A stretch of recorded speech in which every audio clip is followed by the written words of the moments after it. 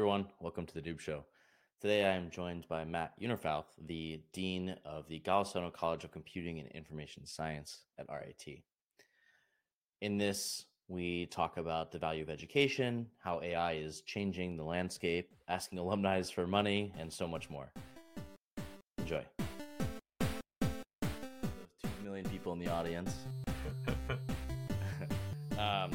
So I've got one of these fancy mugs, right? These like ember mugs that keeps your coffee hot. And I used to be against it because one, it's an expensive mug, and two, it's like if I'm not drinking the coffee fast enough, what's the point?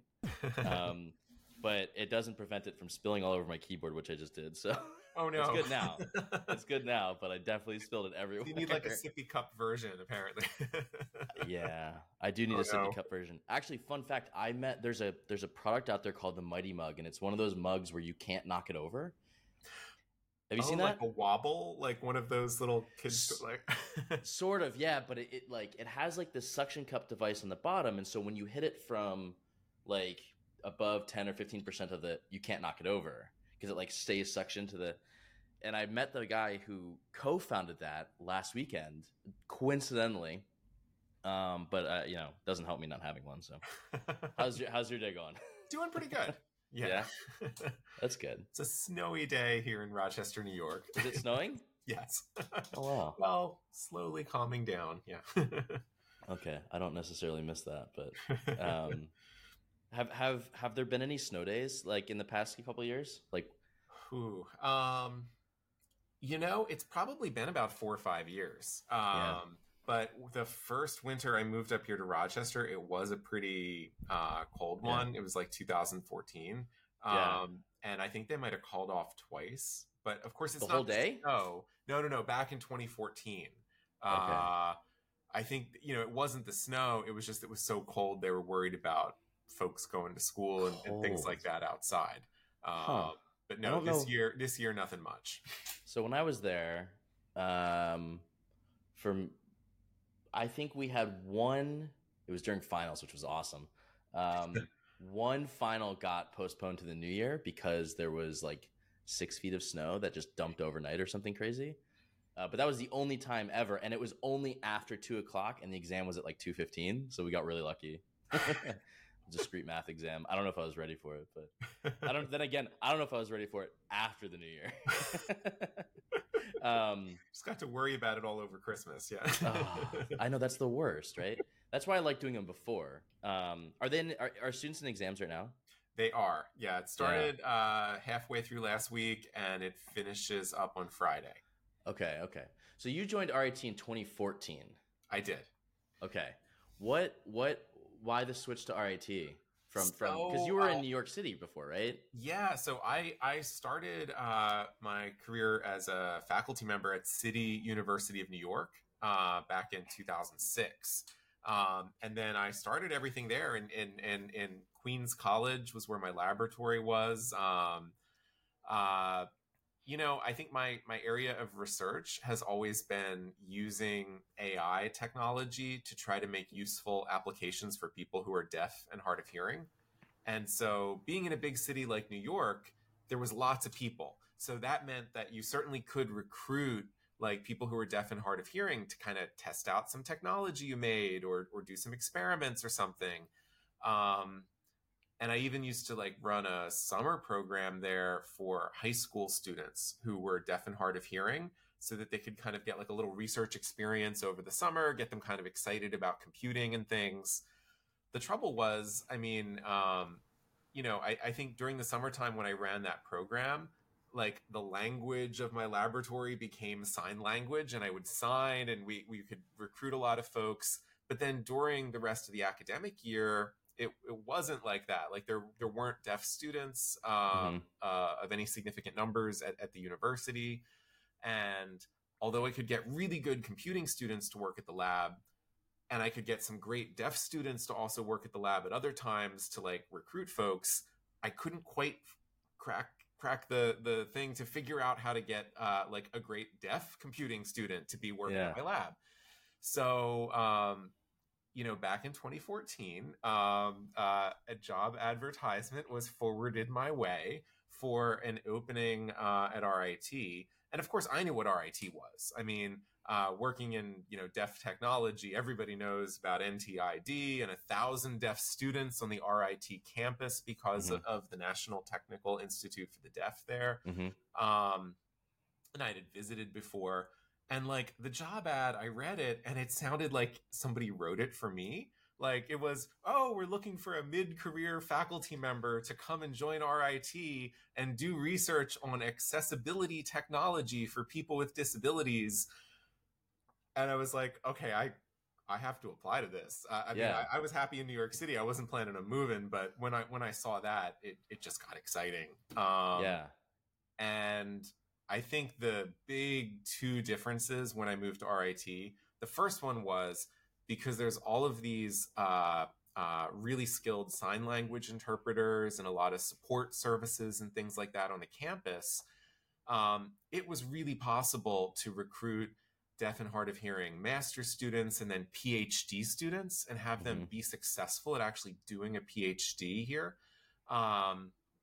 It's also a place where you can go put up a poster, hang it up on a wall and say, hey, we need 35 people to like do an experiment. We need 35 deaf and hard of hearing people to do an experiment to try out some piece of software we need.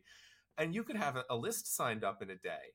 And after all of the logistical things we used to go through, even in New York City, to try to recruit people to test things out, that was just amazing. And that really like accelerated stuff. So yeah, that was the big reason for the leap, because of the research field I did. Yeah, that's great. I think it's fascinating. And so, but the person who sent you the job posting, did they read through your 45 pages of resume? Perhaps. So yes, I do have a 45-page resume. Well, in my defense, it's. Oh, here we go. This is the academic in you. It's this isn't a thesis review, right? So, and grad students that work in computing or are studying, we teach them how to create a curriculum vitae, basically a really long resume that absolutely everything you have ever done as an academic gets in there, every paper, every little thing. And yep, mine is an exciting page turner of 45 pages. Do you feel like a badass? Like you go to like Kinko's, you print out 45 pages and then you just slam it down during the interview. You're like, ka-dunk, right? I haven't tried that one yet. Because mine's awesome. like a feather, you know. It's like, oh, what was that? Shh, I'll do it again.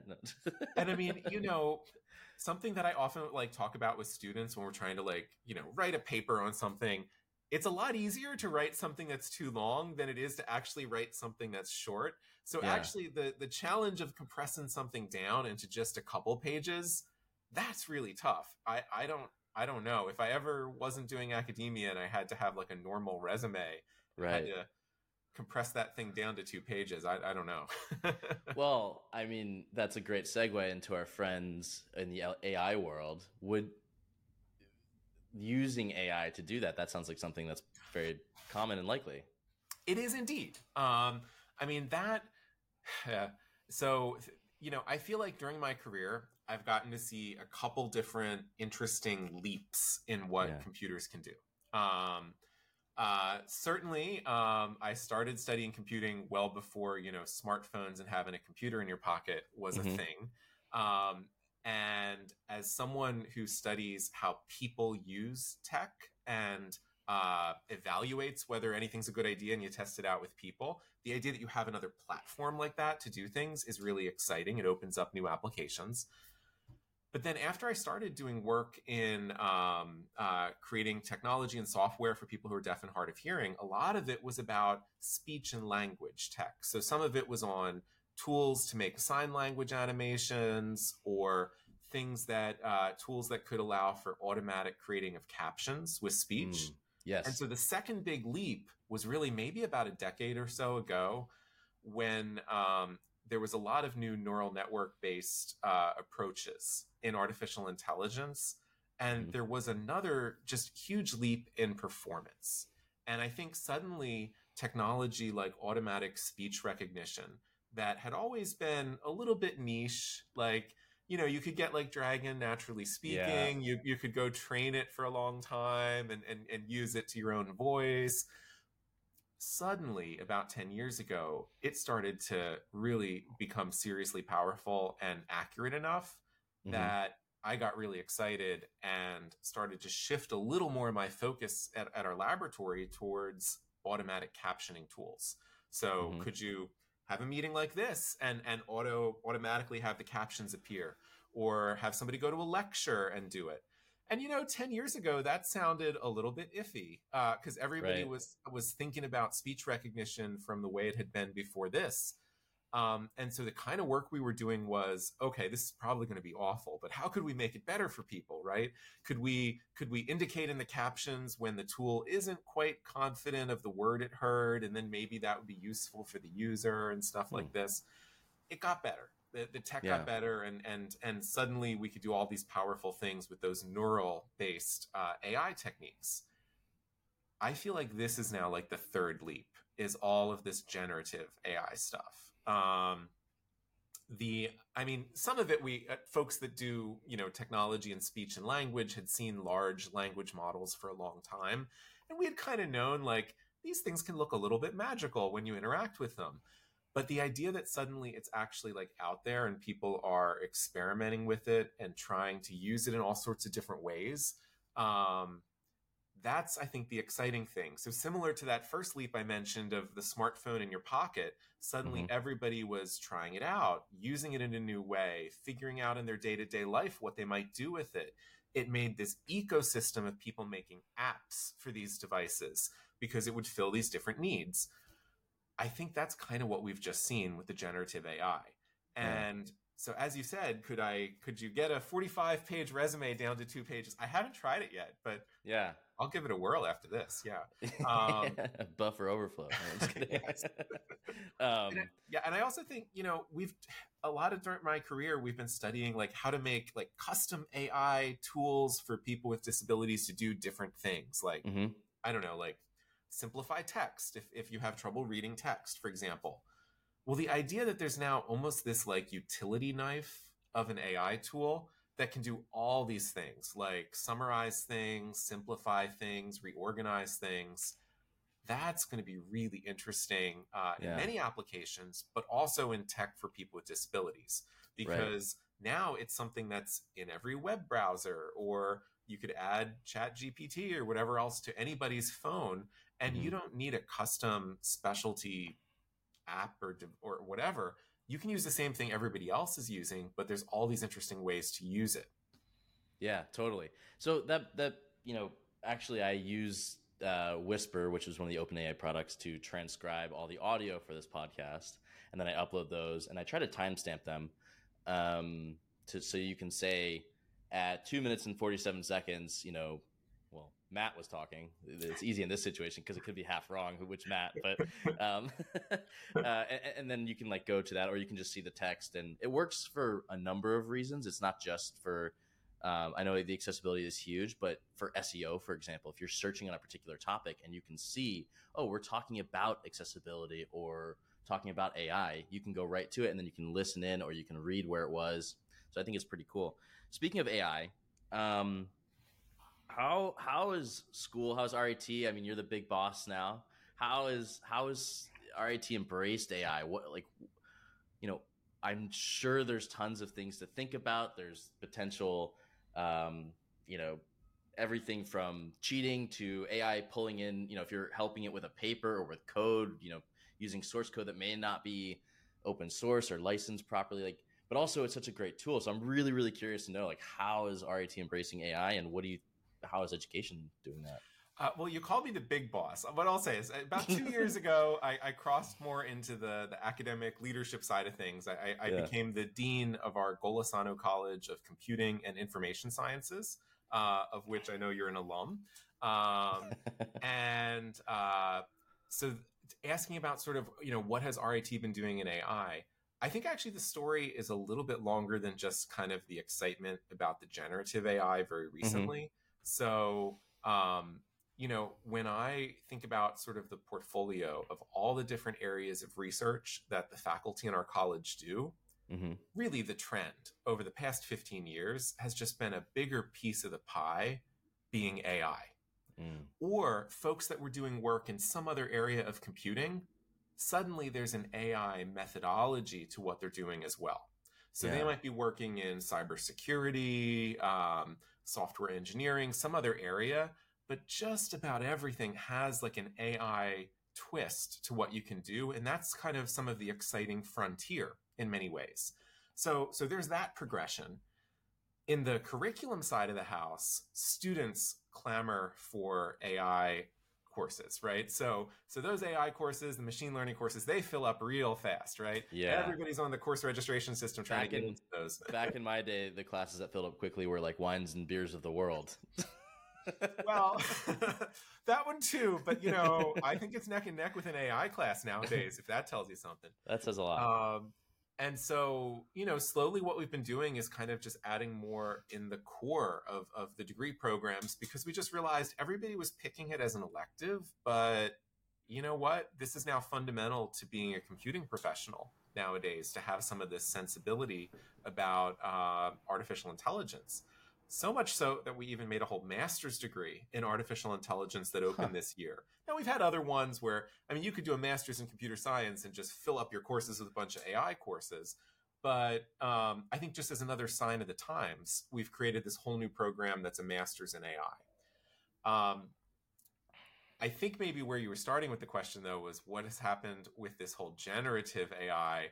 Because now you can have it do your homework, right? So, Yeah.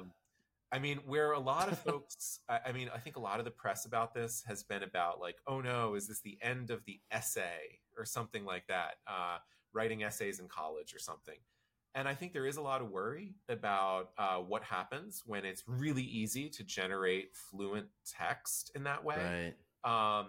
What has a lot of us pondering what we're about to do next in pedagogy is actually the fact that this stuff can write computer code too, right? Yeah. And you might, if you read some English text that these things generate, sometimes you can sort of tell. Sometimes you can tell a little bit about style. It's getting so good that actually it's hard to tell. But when it generates computer code, it's trained to make it look really fluent. And the trouble is, if there's a bug in that code, it's insidious. The code will look beautiful, but there's a terrible flaw in it someplace, Yeah. right? Yeah. So, but it works pretty good on introductory courses. So Yeah. what we're now facing is, how do we help educate a whole nother generation of computing professionals where there's now a tool that you literally can give it your homework assignment for an introductory programming class, and it does a Yeah. pretty good job. Yeah. And the trouble is the output is computer code, right? So it's actually a little tough to catch. Oh yeah. This is the topic of a lot of faculty meetings around the college. Where I think we're headed. Well, what we're doing this year. Yeah. This year in our college, the rule is if a faculty member is teaching a computing course, you have to say something in your syllabus about what your policy is on whether you can use generative AI or not, or for what assignments. And if you've got a course where everybody's teaching 5 different sections of the course because everybody needs intro to programming, you have to have the same policy across them. But we're treating this semester as a bit of an experiment to kind of encourage faculty to, some want to embrace it, some want to be like, oh no, don't use it, that's cheating. We're trying it all. We're a big college, so we've got about 5,000 computing students. So we can also try this strategy a little bit of let's try a bunch of things. Let's see what works. Something's going to take. And then this spring, we're going to bring it back together and have a lot of conversations among faculty about what worked, what didn't work. Early directions that I'm hearing from faculty is, if it's an introductory course, we really have to do something to make sure that folks are able to code themselves. And maybe that means more activities in the classroom, live things, that kind of stuff. As folks get more senior, though, through their degree, if they don't know how to use these tools, that's actually a problem. They need to be able to do this and use Copilot or any of these assistive tools when they go out in the profession.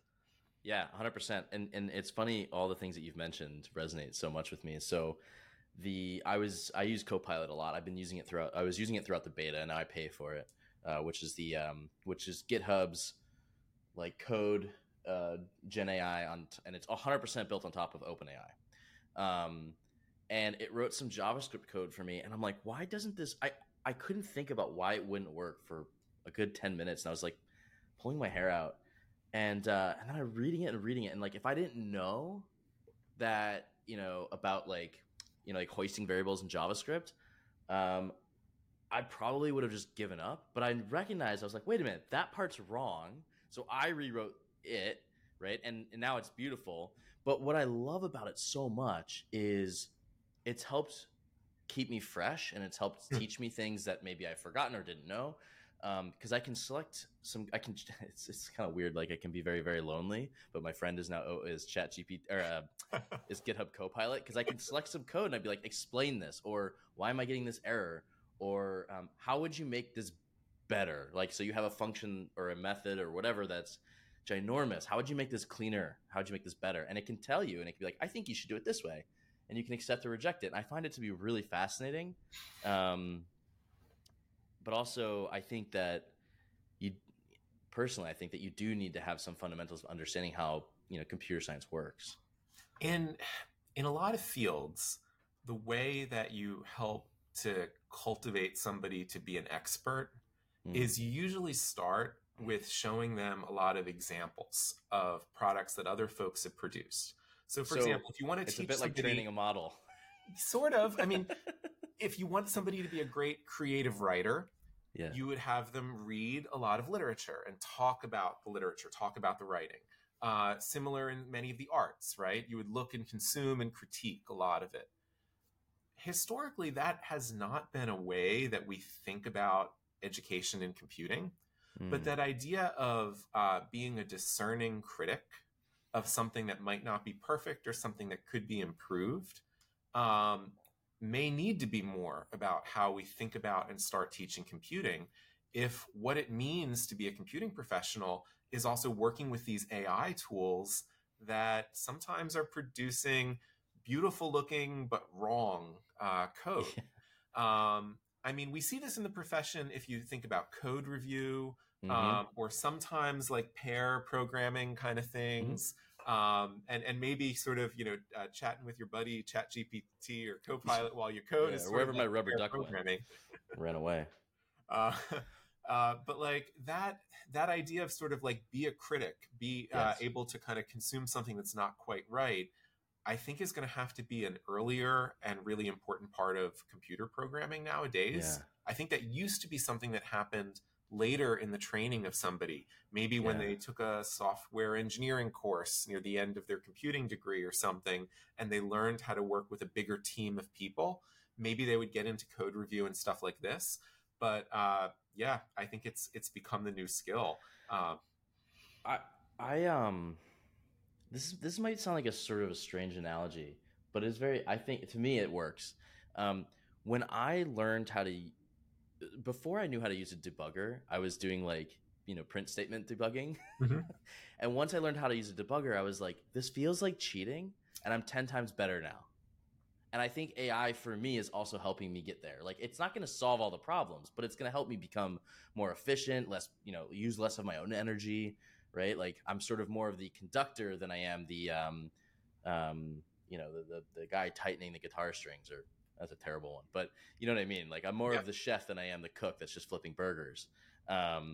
And so I find, to me, that seems much more interesting because I love creating stuff, and the faster I can create things, the better, I think. Well, that debugger analogy is interesting because that actually comes up in a lot of discussions and debates about how we ought to be educating the next gen of computing professionals, because one way of thinking about how we approach ChatGPT or tools like Copilot from an education perspective is, well, maybe we should introduce it early on, but then maybe we don't do a ton of hand-holding throughout an entire degree. Instead, we just try to build some competency in it, and then we let the students use it if they want, or figure out their own style of using it. And Right. in many ways, that's more analogous to how debuggers are Yeah. treated in the curriculum for a lot of computing programs nowadays. Some early course or two, you might get taught how to use your debugger, but in Yeah. general, you're not going to hear like professors bring it up a lot during your whole degree. They're just going to kind of assume like you figured it out. Like Right. we showed you what a debugger was. If you needed it, you'll use it. And maybe that's where this is headed with Copilot. I don't know. I feel like we're kind of searching for models or analogies that might help us. And a lot of the ones that I hear about things like ChatGPT are stuff like, oh, it's like the calculator. And, when calculators Yeah. were invented, it didn't stop the need for math classes, and everybody was worried about them at first, but, Yeah. we figured it out. Maybe we'll get there. Maybe it's a calculator. Or maybe it's like how we do debuggers. I don't know. Yeah. Or it's going to flip the whole field upside down. I don't know. I think there's a couple different ways that this could go. I just can't wait till like you know tell I used to write my code with hole punches and paper. You're like, man, you sound old. And now it's like I used to write my code by hand. Like there was no AI back in my day. And you're like, wow, you're really old. It's like where are we gonna be? Like, anyways. Okay, so I'm curious about education in general, and you know obviously AI is a big thing, and I think at all levels of education that's being high school, middle school, I don't know, maybe elementary school. Um, there's been a lot of talks about that, but I'm curious what you think what are the current trends in computer science education and what impact they have on students? Yeah. So, the big answer on that one is what's about to happen with Yeah, AI, right? So, but I'll yeah, set that aside for a moment. yeah.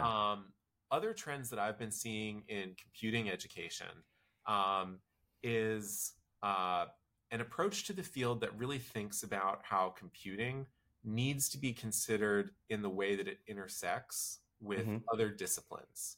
Um, Mm, that we use computing to do things, and at times you also need to provide training and education to somebody that more explicitly gives them competency in a second field as well. right. So you see examples of this at some universities that have degrees that are sort of computing plus something else.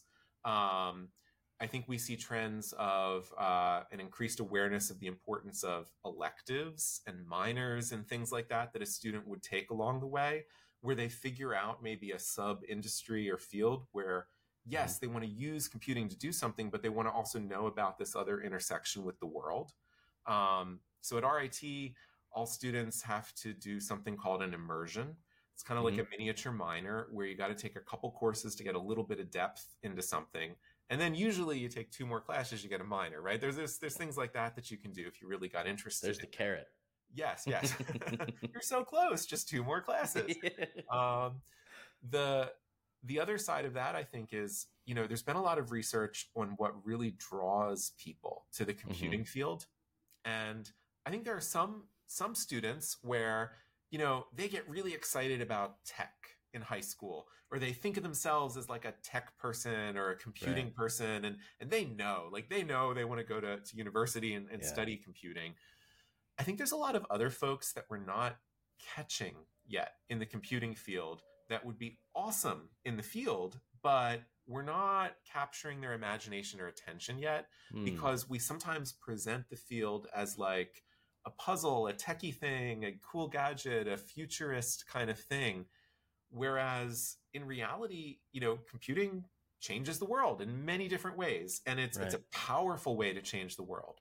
And so reframing the field with that interdisciplinary view of how does computing allow you to address social problems? How does Right. computing allow you to do things that benefits people, improves lives? Yeah. Research has shown that resonates a lot more with students that are currently underrepresented in the field. So Huh. women, people of color, people with Yeah. disabilities. And so, our college, for example, if you do the Wayback Machine and take a look at our college website over the years, a trend you might notice is that now we kind of frame our college as we prepare students to improve lives and change the world through computing. And that wasn't an accidental shift. That was a really careful strategy to think about how we can draw more folks into the field. Right. from that perspective. So I think that's certainly a trend I've seen. Yeah. Um, RIT always has had a long history too of co-op. So I doing a love bunch that. of internships during the course of your degree, and helps you pay for your degree too, because you don't pay tuition when you're doing that. You're making some money for a semester. Um, I've seen more and more universities go that direction. I mean, so RIT's been there for like 50 years doing co-ops, um, but I think other folks are kind of catching on to the Yeah. idea that Yeah. a lot changes when a student gets that first workplace or real world experience. Mm-hmm. And I know from like the professor side of it, if I'm interacting with a student, I can kind of tell if they've already been out on co-op already, because like the kind of questions that they ask in the classroom are like a little more pointed. Like, Yeah. actually, when I was doing this, I saw we were doing it this way. This kind of stuff, which is great and Yeah. not normally something that you would see in the classroom at most universities. Yeah. Um, it also keeps us very honest in terms of, are we really teaching the absolute latest stuff? Because Yes. it's not just going to be alumni coming back and telling us that. It's going to be our own students. As soon as they come back from a co-op, they're going to tell you Yeah. like, oh no, you're teaching the old version of this. When I was in the my co-op last semester, I was using the new version. That Yeah. kind of thing. Yeah. I don't know. So the co-op thing was one of my favorites at RIT, and I don't know a single person that did a co-op that said we shouldn't do these. It wasn't worth it.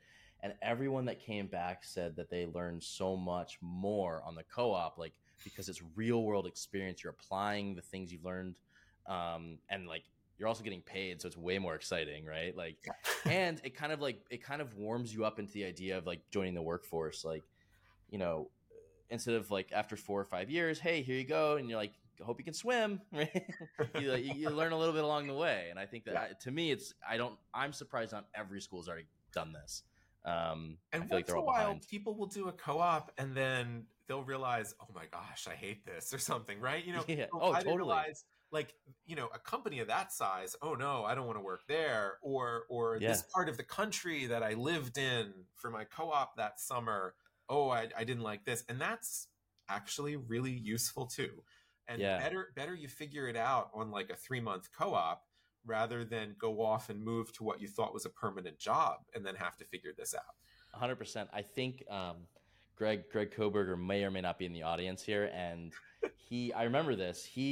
One or two of his co-ops he did with a startup company, and now he's founded his own startup company, and it's very successful. Um, Greg, when you decide to send me some money, I'll give you a free ad here, even though you're a frequent podcast guest. Um, but because of that, he gained a lot of, I believe, I'm speaking for him now, but I think he gained a lot of confidence in knowing like what it's like to join a startup, what that life looks like versus joining something like Apple, Microsoft, Google, your typical massive companies that a lot of people want to work at right out of school. So I think it's immensely valuable. Um, okay, so there's always like if you read the comments, which they say don't read the comments on the internet, there's always people saying like education is broken, right? And I know that there's a lot of really famous tech people that have said this, and there's a lot of different schools of thoughts. And so what I'm curious about is around sort of like where do you one see need for change in education, and two, what is that change that you think needs to happen? Is it at a small level? Is it kind of a U.S. or a global thing? I think the trend that I've been noticing is it's a much more crowded market of choices. Okay. So there's everything from like a website where you teach yourself to code to Yeah. some sort of online massive course you could do to a programming boot camp. I mean, other things I'd put on that scale would be sort of like accelerated sort of programs, maybe at like a for-profit university. And then you get into things like full degrees that you might have at a traditional nonprofit university, whether it's a public institution or a private one. Now, I work at a private nonprofit university that offers 4 years degrees, but we also do other stuff too. I mean, we do these kind of certificates that people can do in a shorter period of time, targeted more to professionals. So I think right now what you're seeing is there's a crowded market of a lot of players offering things at these different points on that spectrum I mentioned. And then even more traditional universities are experimenting with degree programs or non-credit programs even that are shorter in experience, shorter in the amount of time to Right. help folks get some experience. Um, what I have seen is there is still a very big value, if someone can do it, to doing like a university degree. Mm-hmm. Um, you know, it can be expensive. You look at tuition prices; they look kind of surprising. A lot of things there. I mean, first of all, a lot of public universities have gotten much less government support over the years and have to raise that money through tuition. The other thing is when you see a tuition number for a university, that's really sort of the sticker price. I mean, kind of like buying a car, that's the starting point. But there's usually a lot of financial aid and scholarships. Really, that's sort of putting the max end on things. And, Mm-hmm. you know, from the perspective of supporting students that don't have the resources to pay for a lot to go to university, it's actually kind of better that you see higher sticker prices there, because what that means is some people might be paying that price, but then the university is using a lot of that money to offer financial aid and scholarships to folks that absolutely can't pay that price. Right. And everybody at that university might be paying a slightly different price depending on what their financial circumstances are. Yeah. There's a big jump in what your earning is after getting a university degree, especially if it's in a very career relevant field, right? So I'm in computing. I feel good about this. I know somebody goes and gets a computing degree. Yeah. It's going to be worth it, right? Because Yes. they're gonna earn more. And then, you know, in studies of, well, what happens after graduation, because, you know, they didn't work for 4 years, they went to university, and now they have that debt from some tuition debt. Mm-hmm. When does it catch up? You catch up pretty quick if you're in computing. So depends on how much you spent and other things, but usually in your mid to late 30s, you're catching up, right? Yeah. Because the higher earning power that you've got from the degree. I think, you know, going to a university, I think also has a really formative kind of experience for students too, because for many, if they're doing a residential kind of program, they're staying at the university, they're not working, they're not commuting from home. It might be their first experience living on their own, Yes. trying out kinds of new social environments and joining a club and something they never thought they would join, and you never know what might happen. You know, engaging in an entrepreneurial activity on their campus, for Yep. example, those kind of things. You just don't know where it's going to head. And a lot of that spontaneity and being part of that environment and that setting is a big part of the experience too. I think it's good that there's options at different levels, and there's ways that folks could do like a mid-career switch and take a programming boot camp and do that as well. I think there's always going to be some folks for whom a 4-year university degree is the right answer for a lot of Mm-hmm. those reasons I mentioned. But even 4-year universities are getting into the business of more masters or certificates or things like this too, because we realize some folks want other options. Yeah. Interesting. The who was it? Alexis Ohanian, one of the founders of Reddit.com. People would ask him a lot. He would do a lot of live talks, and I don't know if it's because he wants to be like a politician or something one day, but it seems like it. But he gets asked all the time, like, is it worth going to school? Actually, Gary Vaynerchuk also gets asked this all the time by parents. Is it worth paying for a 4-year degree? They're really expensive. Is it worth it? Because then you also hear about the people who didn't go, and like, you know, maybe they're just edge cases like Bill Gates and you know, the dropouts like Bill Gates and Zuckerberg and those people. But what he said, which I thought to be a really good point, is like, if you're able to go, you can always try your entrepreneurial ideas while you're there. And if you fail, you're still in a safe spot. You haven't like put all your chips in and like, you know, you're not all in on the idea, because what happens when you're all in and now you got nothing to fall back on, or you've got no support system there. So I really liked his answer on the should you go to college, basically. And Gary Vaynerchuk, I think, says a lot of similar things to that regard. I think it's also very discipline specific too, because I think it really depends on kind of the field that someone is studying. when it's an area that there's really strong demand for folks Yeah. to work in that field, I think it can change the calculus on that quite a bit. Yeah. Yeah. So that's an interesting question. Like, do you think schools should encourage students into those fields or let them do whatever they want? I think that we need to provide the choices for students, Uh-huh.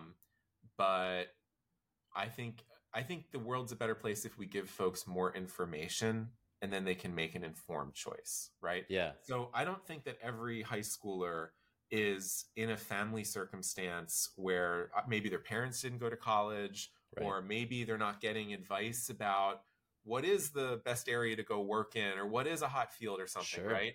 Sure. Some do, but many don't. And they may just look at like kind of the catalog of all the choices and just sort of pick one that sounds interesting or something. And I think that's great. I think it's good to be able to try a class or two and things and then see if it's your passion. But getting some more of that information to students about, oh yeah, like here's what we're expecting as job trends in that field over the next couple years, Yeah. and what was the average, starting salary for people who graduated in that program over the past couple years. Oh, that's interesting. And what percentage of people had a job in 6 months after they did Right. that degree program, right? Yeah. Um, Sort of more intentionally choosing your degree than just, it sounds all right, or it's easy for me, or I'll be fine in 4 years.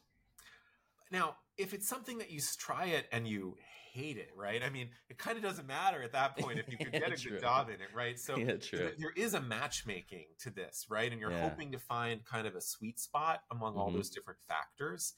But if we don't give that information or expose it really clearly to students also, I think we're doing them a disservice. So I agree. some universities do a better job of this than others, where they're very clear on, starting salary stuff and things like that. Yeah. But it is a debate. It is a debate in higher education. I mean, because certainly folks in some of the science, technology, engineering, and mathematics, STEM sort of fields, sure, we like this because usually our students are doing pretty good when we graduate. Yeah. But individuals from the humanities, would really talk about kind of the way that education transforms your mind and forms you as a person. And some of this sort of career and dollar sign oriented stuff feels very different than that, right?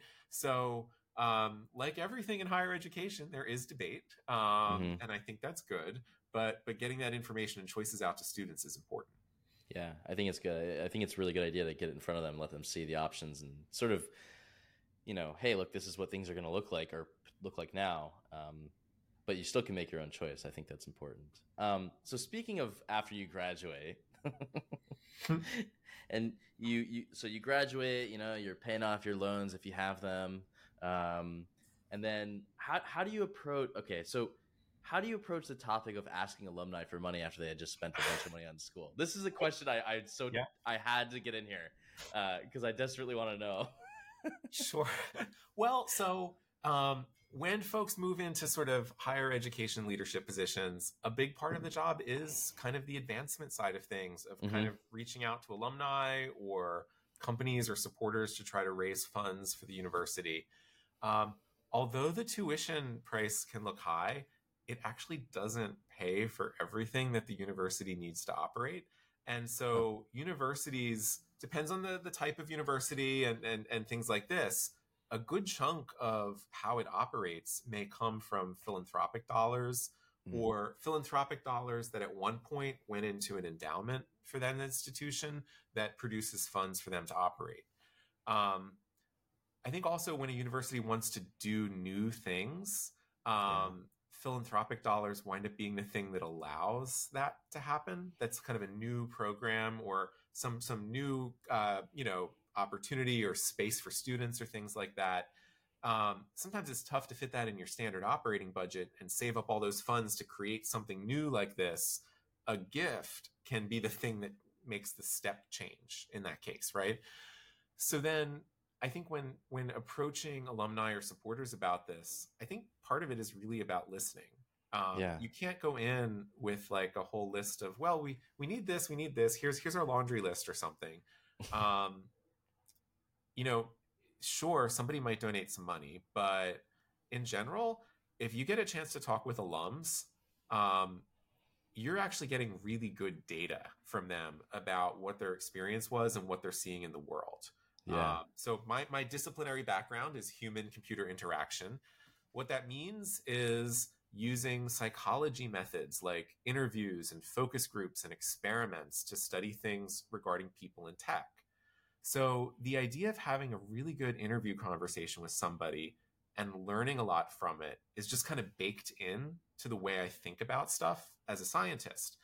And so the idea that you get to go around and talk to a bunch of alums and hear their story and hear from them, like, what did you think was most important? And what do you think we ought to be thinking about next? Yeah. That alone is hugely important. Sometimes they'll even donate their time and they'll come back and talk to our students or be like peer mentors.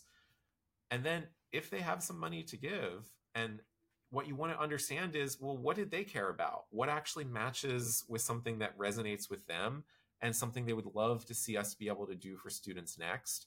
And a lot of that really comes from them reflecting on their own experience. Maybe something happened during their time at university where somebody was able to step in and help at a certain point, or they realized that they had a challenge during their time at university and they could imagine that, well, if I made this donation, it would make a scholarship or help create like a center for students to help them if they're having some kind of challenge, and it might evoke what they had experienced themselves. Mm-hmm. And I think that is really sort of where it all comes down to. It has to be authentic. It has to actually relate to what the person cares about. I think you also have to talk about them with what that institution means to them, Right. and how it impacted their life. And sure, sometimes it's a philanthropic donation, but a lot of times it's really more just staying connected, having them interact with students, be a mentor, or just get some good advice. Yeah. I mean, especially when you're chatting with folks that have had really interesting life experiences or have been leaders of different companies themselves. Those are folks who probably would charge for their time if they were just giving out advice to people, right? Right. So, sure, I'll take the free consulting advice. Yeah. I don't know. I think you got to go into it that way. Yeah. Okay. I think that's a very good way of thinking of it. Sort of building a community, but also you're getting value that's more than just monetary value. However, I guess money doesn't hurt, right? Well, I mean, so for example, when I chat with a lot of alums, I'll ask them about, well, what was the most impactful thing that you thought, during your time? And they'll talk about different things, but Mm-hmm. co-op comes up a lot. So the fact that Yeah. they had that internship experience, right? And what I use that for as a dean is kind of a compass that tells me that we're on the right course by continuing to keep that going, right? Mm-hmm. Because if alumni are telling me that like that's the thing that like changed it all for me, and that's the thing that really helped me figure out what was next, okay, we gotta protect that, gotta keep it going. Yeah. When I've had conversations with alums about, well, what are you seeing with like this generative AI stuff being used in the computing field? And I ask them things like, okay, are you somebody who hires computing folks? Okay, let's say in a couple years, in the future, you were having an interview with somebody for a position at your company. What if they didn't know how to use Copilot or didn't know how to use these AI tools? What would you think Yeah. about that? Yeah. And they tell me like, oh no, that would be a problem. Yes. That's a sound bite that I can bring back to the college, talk about with faculty, and we Yes. can really think about like, okay, this is what I'm hearing from alumni. I have chatted with like 35 alums at these variety of companies, and they've all told me this and this, and then it steers the course, right? And so Mm-hmm. that kind of insight we're going to get from keeping these connections alive. Yeah, 100%. Actually, that's when we met in San Jose, like Campbell, California, that's some of the stuff that we talked about Yeah. was AI in the workplace and what trends are happening, and I'm pretty sure I have a knack for talking too much, and I'm pretty sure we were scheduled to meet for like a half an hour, and I think it took like a couple hours. So, but I enjoyed the conversation. It was a good chat.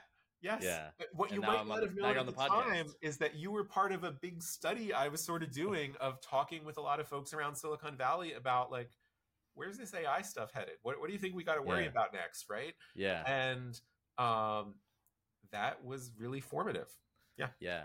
And for anyone, listening or watching, I do want to make one point that I think if you are not familiar with some of the Gen AI stuff in a year from now, like catch up, or like don't fall too far behind, because I think it's like it's ignoring the computer because it's like new and scary. I think it's just gonna be everywhere. I don't think you can avoid it in the future. Okay, so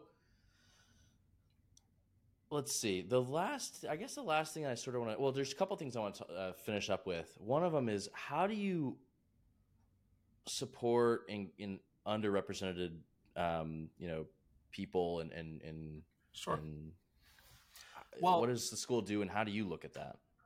So I mentioned that my background's human computer interaction, so a lot of it is studying this intersection with people and tech.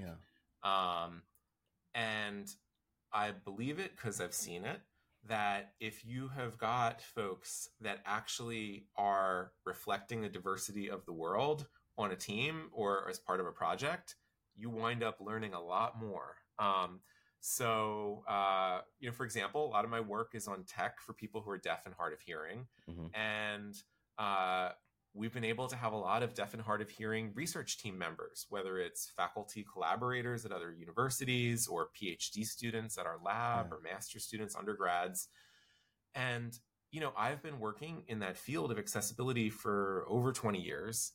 And there are still times where we will do a study or something, or we'll interview somebody and ask them how they want to use some tech. And there will be some quote in an interview, and I don't know what to make of it, right? And then I'll talk about it with one of my deaf and hard of hearing colleagues, and they're like, oh no, yeah, it means this.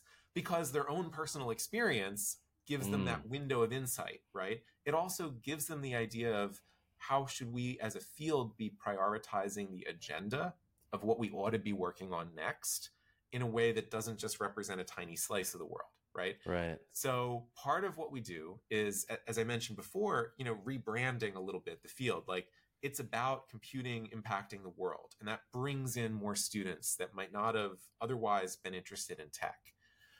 But then once we get them here, we've got to support them. So at our college, we have a big diversity initiatives office that has a large program called Women in Computing, and then another program called Computing Organization for Multicultural Scholars that COMS, C-O-M-S. Okay. And both of those groups are kind of like clubs. They're sort of affinity groups for students that want to connect with peers in that space, but we supercharge them by adding a professional staff member and admin support to the clubs and a budget.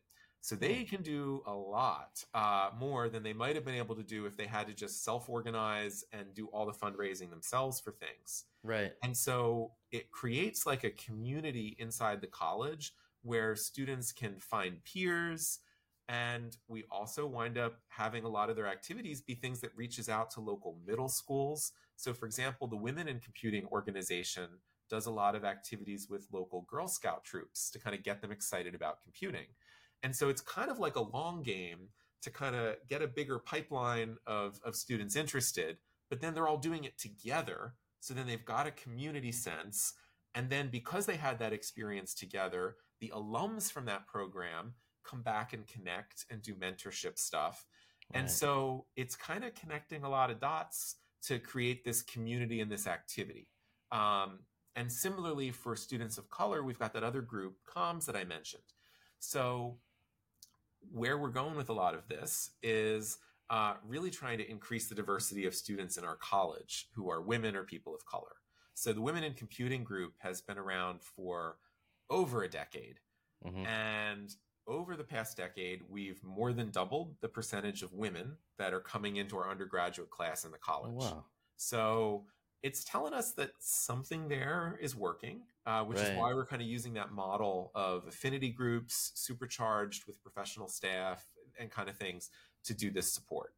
Um, for students with disabilities, especially deaf and hard of hearing, Mm-hmm. RIT also has a lot of supports. I mean, Oh yeah. there's really amazing interpreters and captioners on the campus, a lot of other sort of student clubs and support that, I mentioned I moved to RIT because I wanted to be able to have deaf and hard of hearing students on our team. Right. And, if you imagine like a graduate mathematics course that PhD students in computing have to take, it takes a really skilled interpreter to be able to, in real time, interpret all of that into American Sign Language consistently during a whole semester and using the same vocabulary that the student might have used in the last class in the sequence so they don't get confused, to really get a student through a graduate education there. And we're doing it. We're graduating students through the pipeline that reflects some of this diversity. So yeah, there's a lot of things to do in this space, and those are a couple of things we do at RIT. But I believe in it because I know it's important.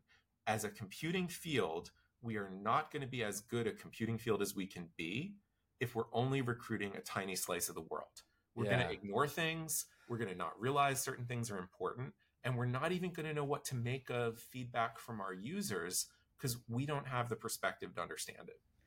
It sort of reminds me of I use this a lot. It's the allegory of the cave. If you're familiar with the allegory of the cave, where Socrates is it Aristotle and Socrates are discussing, like, there's these if you will prisoners, and they're chained up, and the only thing they can see is the shadows projected on the wall in front of them.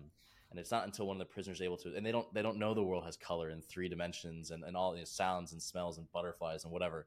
But when one of the prisoners gets out, he's able to see all these things and comes back in to sort of free the rest of the people, and they're skeptics, right? Like, oh, we don't need to do that. Well, this is life here. And so it reminds me a bit of that, because then you get a bigger picture of the world as it is. And I think it helps in entrepreneurship, especially, at least coming from my point of view, because you're not just serving, like you said, just a slice of the population. You can serve more people, which I think is huge.